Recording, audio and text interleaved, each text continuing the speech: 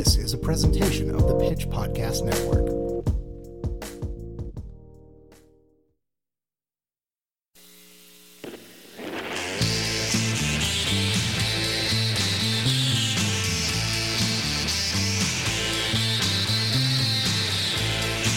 Hello, and welcome to the Streetwise Podcast, an extension of the Pitch KC. I am the editor-in-chief of The Pitch, Brock Wilbur, and also the host of this little show. How is everybody doing this week? Me, not so well. Last week I was telling you how excited I was to be at a Foo Fighters concert and to see Radkey, and managed to, at that show, incredibly mess up a foot. I don't know if it was glass or the heat or, just something terrible happened, and I have spent most of this week sort of off my feet. And it has yielded a very interesting, positive spin in some ways, which is just that, sometimes you should be swept off your feet. Preferably not by a medical issue, but sometimes just kicking your feet up, putting them on the couch, and not going anywhere for a couple of days does wonders for you. Obviously, everyone still has to do some things like grocery store and walk into the restroom and so on and so forth. But otherwise, just kicking the feet up. Pretty okay time. It feels weird to be offering the advice of maybe what you should do after a year and a half of pandemic is not go anywhere or do anything. Yep. It turns out you can do a lot less. I did a lot of pacing in that time. I didn't spend a lot of time off of my feet, just sort of being maddeningly weird around the house. So to kick off my shoes and relax my socks, pretty okay time. Streetwise Podcast today. We have a wonderful time. We have an interview coming up with the drummer from New Found Glory. We have Nick's Music Corner as always, but first of all here, our friend Jason from Stolen Dress Entertainment is back after a cross-country move. Glad that he's all safe and set up and has his computer working again. He's doing a reading of a story by our own Barb Shelley about the bicentennial of Missouri. It is our 200th birthday, and we've always been kind of wackadoos, and we continue to lean into that. So here is a story about the people from Missouri in 2021 and how we got here over a course of 2 centuries. Jason, take it away. Welcome to the Show Me Hate. At 200 years old, Missouri continues to embrace its extremist personality. By Barb Shelley. On January 6, 2021, as Missouri's bicentennial year was just getting started, Josh Hawley thrust the state into the spotlight with a fist pump. We all remember that afternoon. A conspiracy-fueled crowd gathered outside of the U.S. Capitol in Washington, D.C., convinced of Donald Trump's bogus claim that the presidential election of a couple of months earlier had been stolen from him. Hawley, Missouri's junior senator, drew a cheer as he walked by on his way to work. A few days earlier, he had announced he would challenge the certification of legitimate electoral college results that awarded the presidency to Joe Biden. Trump's followers, with their QAnon symbols, Confederate flags, and Nazi symbols, saluted Hawley for that. Hawley saluted them back with that raised fist. A news photographer captured the moment, and within an hour the image was everywhere. In the days following the Capitol insurrection, I received a lot of messages from people who live in other places. The common thread was, "What is wrong with your senator?" It was as though people couldn't understand how a state famed as the birthplace of plain-spoken Harry Truman and very recently represented by Democratic Senator Claire McCaskill suddenly birthed this frightening aberration. But Missouri has always served as a cradle for right-wing extremism. Missouri is a state where a bust of Rush Limbaugh occupies a place of honor in the state capitol. It is the base from which Phyllis Schlafly mobilized brigades of conservative women in the 1970s to slam the brakes on passage of the Equal Rights Amendment. It is the home of Mark and Patricia McCloskey, who became instant right-wing celebrities last year for brandishing firearms at Black Lives Matter protesters who were marching past the McCloskeys' St. Louis home. It's unfair, of course, to define a state by its outliers. Mark Twain, Maya Angelou, and Walter Cronkite also heralded from Missouri, to name just a few. But 2 centuries after its founding, Missouri is increasingly embracing its reactionary personality. Every day the headlines serve up some new outrage. A new law claims to invalidate federal gun legislation. The governor frets about an imaginary scenario in which federal agents knock on people's doors and browbeat them into getting the COVID-19 vaccine. Having all but paused abortions in the state, some lawmakers are now crusading against birth control. McCaskill, who was senator for 12 years before losing to Hawley in 2018, says she saw the craziness coming in the run-up to the 2016 presidential election. I had a front row seat, watching what was happening in our state, McCaskill says. The culture wars, along with tapping the vein of grievance, is such a powerful combination outside of the urban areas. No one knows better how to monopolize grievances than Trump. He won Missouri by a 19-point margin in 2016 and stands as the titan of its Republican Party today. Trump masterfully knew how to market himself as someone who got their angst, got their grievances, says McCaskill. Screw all the politicians, screw Washington. I'm the one who's going to be your savior, and by gosh, in rural Missouri, that's what he was to people. But Missouri, once known as the nation's bellwether, has been an aggrieved, alienated kind of place almost from its birth in August of 1821. In the years leading up to and during the Civil War, it harbored pro-slavery guerrilla fighters who resisted Union occupation and battled with anti-slavery fighters in Kansas. Union commanders retaliated by forcibly displacing fighters and their families and confiscating their property. They wouldn't just come to arrest them and take them to jail, says Don Hader Markell, a political science professor at the University of Kansas who studies extremism. They would burn their house down, so their family had no place to live. And that's what helped radicalize the right. It really dates back that far. A deep distrust of the federal government slices through Missouri's history. In the 1950s, racist, anti-communist preachers with Missouri ties, like Bill Beeney and Billy James Hargis, beamed incendiary propaganda over the airwaves, alleging communist infiltration of universities, civil rights groups, and the federal government. Basically, they were saying not only that the Soviet Union is going to infiltrate the U.S., but that they're infiltrating the U.S. government, Hader Markell says. And we can no longer trust our government, our democracy, to do the right thing, and we're going to have to take things into our own hands. That message, carried to its extreme, has manifested in a long record of militia, cult, and hate group activities.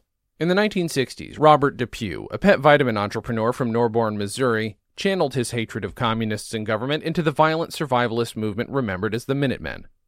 Don Gaiman, a pastor who espoused a theory that Jewish people descended from a union between Adam and Satan, established his base in Shell City, Missouri in the 1970s. He became an inspiration for the Covenant, the Sword, and the Arm of the Lord, a sprawling white supremacist cult based in Arkansas and Missouri through the mid-1980s. 7 years ago, a dissipated former Ku Klux Klan leader, Fraser Glenn Miller, crawled out of a small town in southwest Missouri, drove to Overland Park, Kansas, and fatally shot 3 people whom he wrongly assumed were Jewish people. The far right generally agrees on one thing. We hate the federal government, says Hader Markell.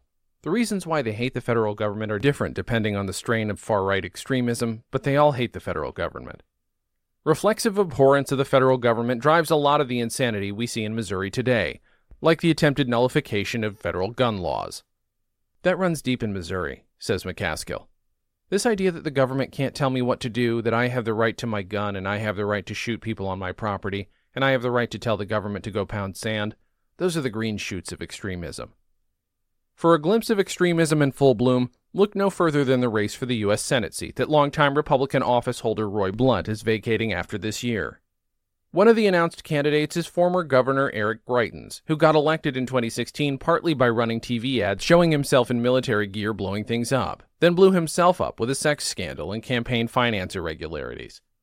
Another is State Attorney General Eric Schmidt, who spends most of his time and tons of taxpayer money launching quixotic lawsuits against the Biden administration and the federal government. A third contender is the aforementioned Mark McCloskey, because nothing defines leader in the 200th year of Missouri's statehood like a belligerent, camera-loving lawyer who defended his property from the threat of peaceful Black Lives Matter protesters. And Senator Hawley? He whined about his book deal being canceled by a major publisher after his role in the Capitol insurrection. Some of his benefactors deserted him and expressed remorse for their role in his meteoric rise to national office. But Hawley is unlikely to pay much of a political price for his salute to the faces of insurrection, because, in ways that matter, he is a true son of Missouri. He exemplifies its defiance and its corroded populism. He understands that extremism can reap political rewards. Missouri in 2021 is reeling from one of the nation's highest COVID-19 infection rates, unceasing gun violence, decreasing life expectancy, and a stagnated economy. Its legislature and governor have denied health insurance to low-income workers, even though voters called for them to expand Medicaid eligibility. But we have our guns and our glory, and we are keeping the federal government at bay. Happy 200th birthday, Missouri. Bring on the fireworks. And now, ladies and gentlemen, it is time for Nick's Music Corner. Nicholas. Hello, I'm Nick Spacek, music editor for The Pitch, here with this week's local music recommendation. Every time I see that Season to Risk is playing a show, I'm filled with excitement. The long-running Kansas City post-hardcore band has crafted numerous pummeling, exciting songs over the course of their 30-year career. And albums like Men Are Monkeys, Robots Win, and In a Perfect World are hidden gems which haven't gotten the band the national acclaim they deserve, despite the band getting a brief appearance in Kathryn Bigelow's 1994 sci-fi film, Strange Days. However, it's as a live act that Season to Risk thrives, and there's no studio song which comes as close to capturing that ripping energy as Last Breath Aboard from 2001's The Shattering. The song is a frantic realization of everything going wrong and absolutely menacing until it hits its breakdown, which then goes into the chanted cry of SOS, which concludes the song. It's one of those tracks which should have been a hit, but alas, only in my mind. You can snag Season to Risk's The Shattering and Men Are Monkeys, Robots Win digitally and on vinyl at seasontorisk.bandcamp.com, and the band opens for The Descendants and the Menzingers at Liberty Hall in Lawrence on August 26th. Here's Last Breath Aboard.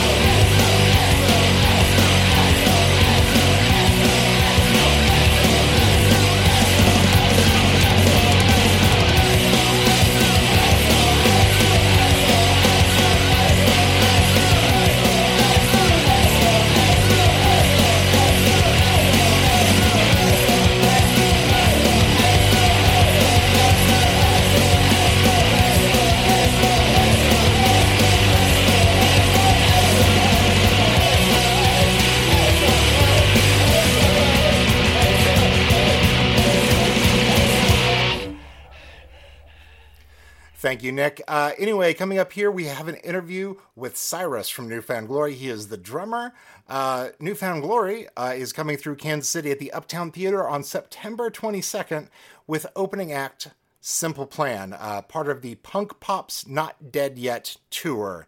I will get to ask Cyrus when Punk Pop indeed dies, and find out the answer to that and many of your other questions. Here is our interview.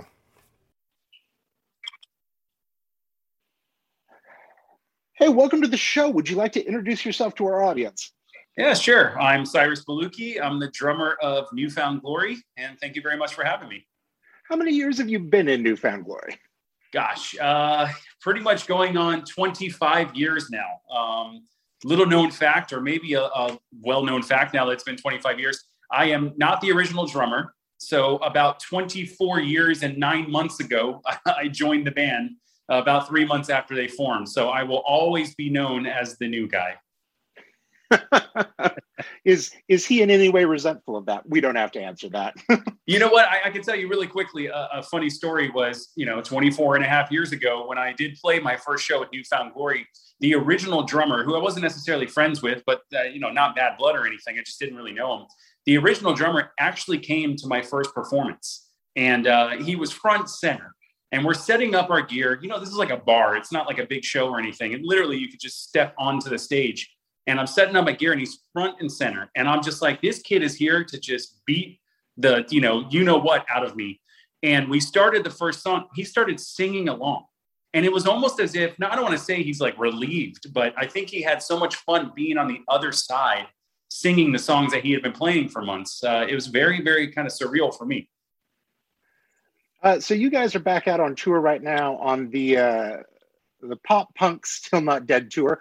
When does Pop Punk die? Do you know the date of that? Is it coming up? I'm going to tell you it'll never die, because if COVID can't kill it, I don't know what can. Sorry for the bad joke right there, but it's all bad jokes now. We all live in a bleak hellscape. True. So you're coming through Kansas City through the Uptown Theater on September 22nd. I'm actually catching you guys twice in 3 days, because I'll be seeing you at Riot Fest, which is the most of your concerts that I've seen in a decade. So it's fun to be back as a fan, just really doubling down on that. You guys have booked a full tour like every night for the next 2 months. What is it like to be hitting the road that hard after 2 years off? I wish I could tell you what it was like, because, it does feel kind of crazy. The problem is that this has never happened before. And much like everybody says, very unprecedented times we're in right now. We've never really taken a break. So I couldn't tell you what it's like to have a tour that you booked literally almost 2 years ago, not be able to do it, have to postpone, and then finally now be able to be out on the road. It really is like a surreal feeling. And before we went out on the road for this tour, we were able to play a few shows, mainly live streams like a lot of bands did, but there were a couple actual performances. And those were insane, because I think it's not just us, but also audience members that have been longing for this. And so it's kind of like this pent up, just excitement and all these emotions boiled up into one that everybody can let go at the concert. And so hopefully for an hour and a half each night, we're able to, for most, if not all people, to kind of make them forget about everything crazy that's going on around them. I realize that this is something that a lot of big touring acts went through, and I just want to know what your number is on this. But like, when the first shutdown started, how many times did you rebook and start planning for 3 months down the road, we can start this again, or 6 months down the road, let's start announcing sales for those tickets? Or, I'll probably admit here something I shouldn't admit, which is I couldn't even tell you that number, because it probably happened a few times before I even heard about it happening. Or, I heard that we had rescheduled or were rescheduling, and then there was an internal reschedule one more time. Or I know for a fact that kind of the first time we postponed this original tour, which would have been, I think, May of 2020, the first time we postponed those dates, we did a tentative fall run, and also at the same time went into the beginning of this year to try to see if we could do it. And we also did an alternative, let's just say you can only do small clubs.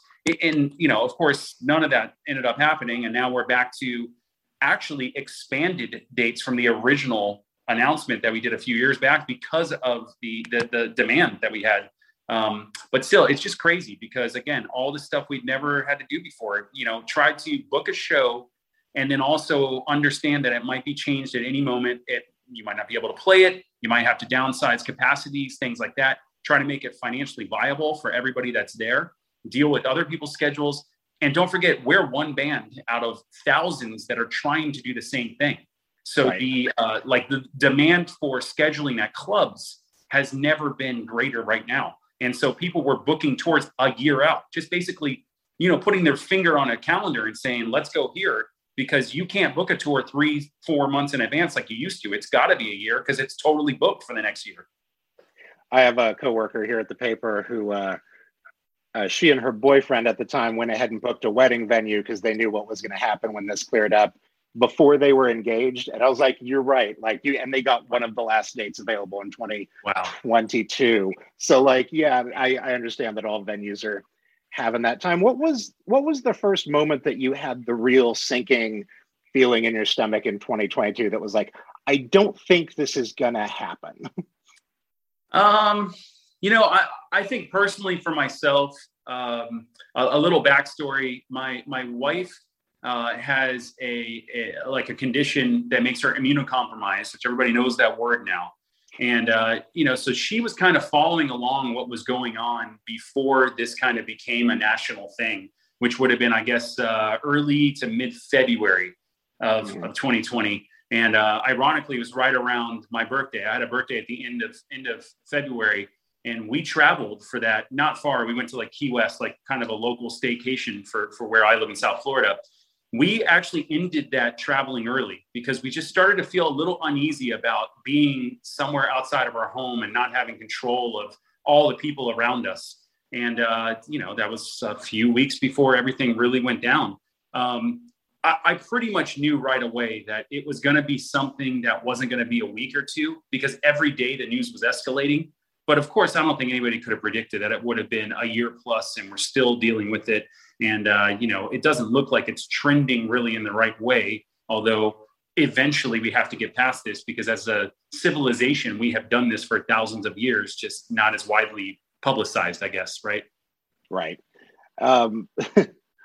So, what was it like to put out an album in 2020 and not be able to tour in support of it? Was there ever conversations about we should just hold off, or were you the world needs music right now, it's ready to go, and we have no other income coming in from this?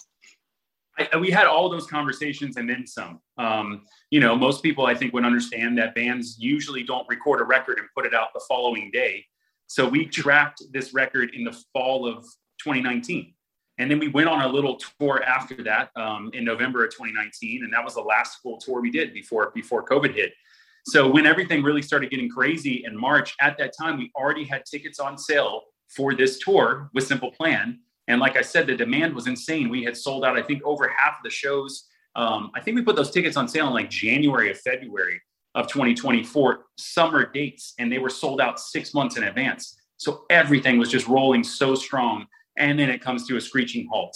And what we ended up doing was, the first conversation was, well, let's push it back, because as everybody remembers, the initial kind of reaction for everybody was, it'll be a couple weeks and it'll blow over, it'll go away, or it's not as big as everybody thinks it is.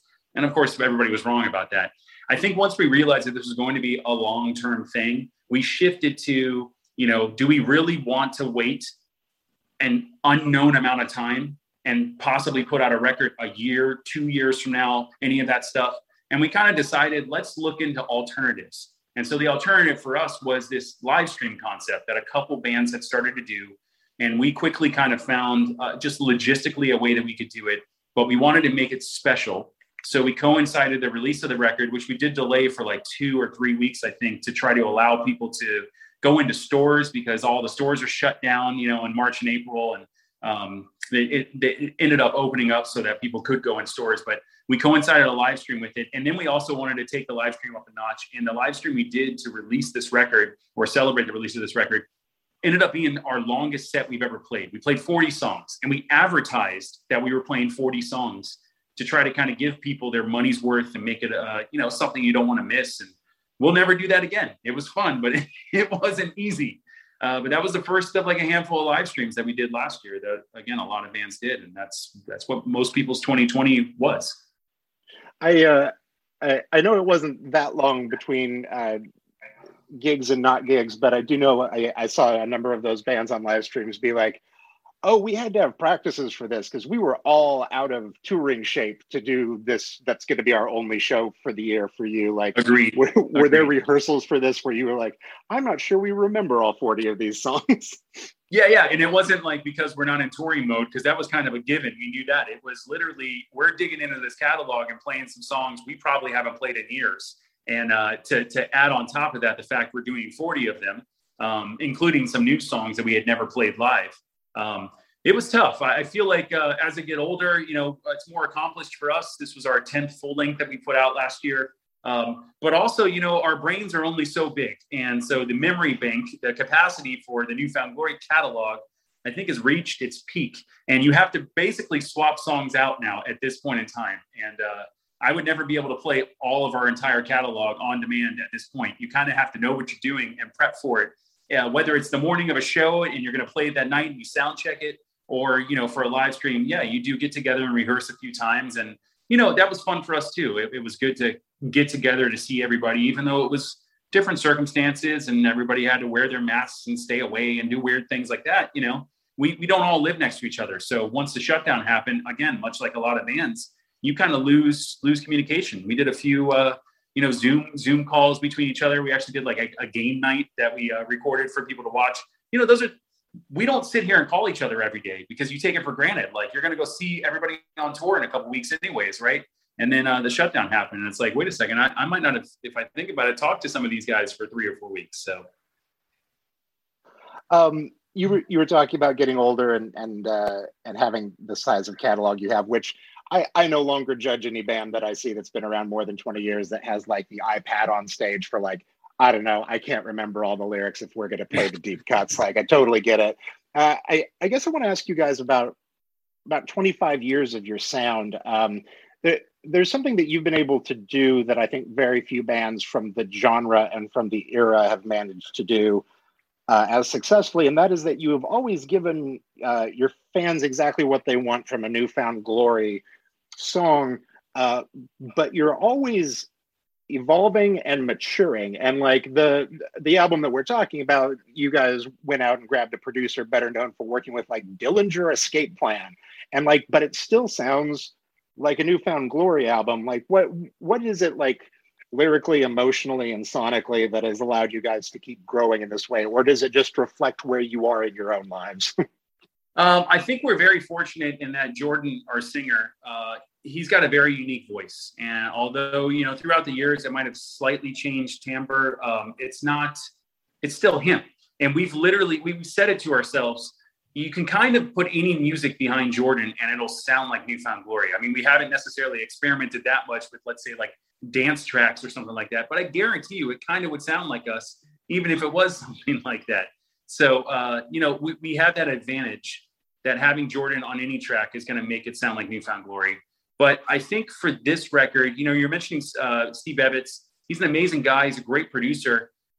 Yes, he's been known to record a lot of heavier bands, but he's also done some bands that we're familiar with or that we, kind of came up with. One of the bands that he worked with a bunch that we really appreciated and became friends with and everything was Saves the Day. And so when we were first starting in the late 90s, we kind of both came up together, both of our bands, and he produced a lot of their earlier records, and we loved those records. So I think it allowed for a great relationship between the two of us and a mutual understanding where Steve didn't need to get in the way in certain aspects. He kind of let us do our thing, but he just was there to elevate what we were doing. So whether it was for me, suggest a drum fill or even things I've never thought of, like I did like fills on cymbals, and without getting too technical, that's something I really have never done in my 25 years, or maybe it was a guitar tone, not an actual part, but just a tone. Let's use this amp because I used it on the Dillinger record or something. Those are the cool things. And that's one of the reasons why we sought him out, because here's a guy that we hadn't worked with before, although we kind of been like circling around the same genres for the longest time and the same circles. So it really came out to be a fun experience for all of us. I think something where, it was relaxing and we were all able to do what we've been doing because we both had careers for that long.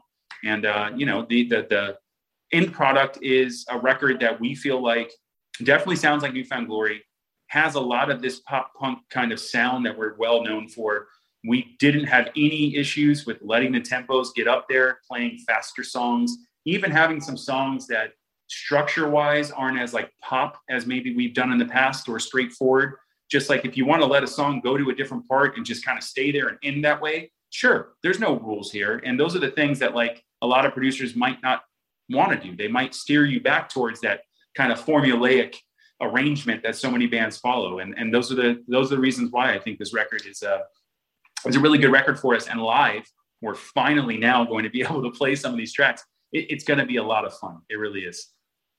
Finally, I wanted to ask about, you guys are doing a re-release of last year's album that now has 6 new songs on it that were recorded during pandemic. How did the change in the world affect the material of what those songs are? How was the recording affected by that? So it's a great question. It's like a mixture. There's 6 songs on it, 6 new songs. I think 3 of those were songs that in some form we either demoed for the original recording, which we did a lot of the demos earlier in 2019, like in the summer while we were on a tour in the back of the bus. So we had demoed some of these songs pretty much in full. And then a couple other ones, it was basically like listening to these, if you want to call B-sides, a few of the songs on this re-release, listening to them. Chad, our guitar player, was like, you know what? I want to write some more riffs like this. And he did. And that's where a couple of the other tracks come from. The recording thing was a little interesting. This is one of the first times I recorded drum tracks for some of those songs. I couldn't even tell you when. It was one of the times we did a live stream. Every live stream we did last year was in Nashville because our band is basically, our hub now is Nashville. It's central to us. Chad lives near Nashville. Ian, our bass player, and myself live in Florida, and Jordan, our singer, is in Southern California. So it's kind of a central spot, and we go there a lot. That's where our gear is, where we rehearse. And there happened to be a live stream studio that we could use right there. So every time we would come to Nashville, it's like, well, what else can we do since we're here? And it's not easy to get us here because of the pandemic. And so I recorded my drum tracks in one of these like live stream weekends, if you want to call it, for a couple of these songs. And then we sat on them for a few months, knowing we would finish them later, but not knowing exactly when. And we ended up actually finishing the recording of these songs when we did an acoustic live stream that we did a few months back. We did an unplugged and recorded a live stream, and literally the next day entered the same studio where I did my drums and finished the rest of the record. It's fun for me because I didn't have any, all I did was go in the studio and just hang out and help with the rest of the songs. There's no pressure of, you got to finish your drums and all that. So yeah, interesting recording, schedule as well. But the result is still, I think all these songs, they definitely sound like they could have been on this record. And again, ironically, 3 of them were going to be on this record, and we just had other songs that won out at first. Well, hopefully not a recording experience you'll ever have to recreate. Thank you so much for talking to us today. Look forward to seeing you September 22nd at the Uptown in Kansas City with Simple Plan. Thank you. Thanks. Have a great one. All right. You too. And that, ladies and gentlemen, is the Streetwise podcast from the Pitch in Kansas City. I'm Brock Wilbur. It's been fun having you here today. Please check out everything that we're doing at thepitchkc.com each and every day, bringing you news and local journalism that we hope you really enjoy. Our membership drive is on now, as it is each and every single day, all of the time. We are looking for you and people that care about what we are doing to help us keep the lights on. A couple of bucks a month would really help. If you just have a couple of bucks now and want to toss it our way, that would be wonderful too. Please stay in touch. Please let us know what you'd like us to be covering. Brock at thepitchkc.com.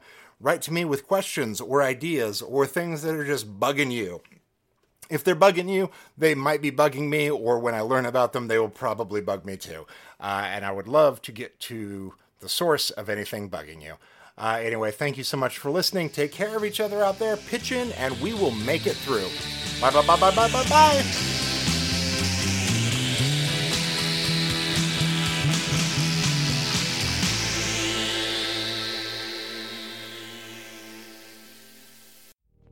This was a production of the Pitch Podcast Network. The Pitch is Kansas City's independent source for news and culture. Check out thepitchkc.com to see more podcasts from us, including information for how to subscribe to The Pitch or become a sustaining member. Story ideas or feedback? Write to tips@thepitchkc.com. pitch in and we'll make it through.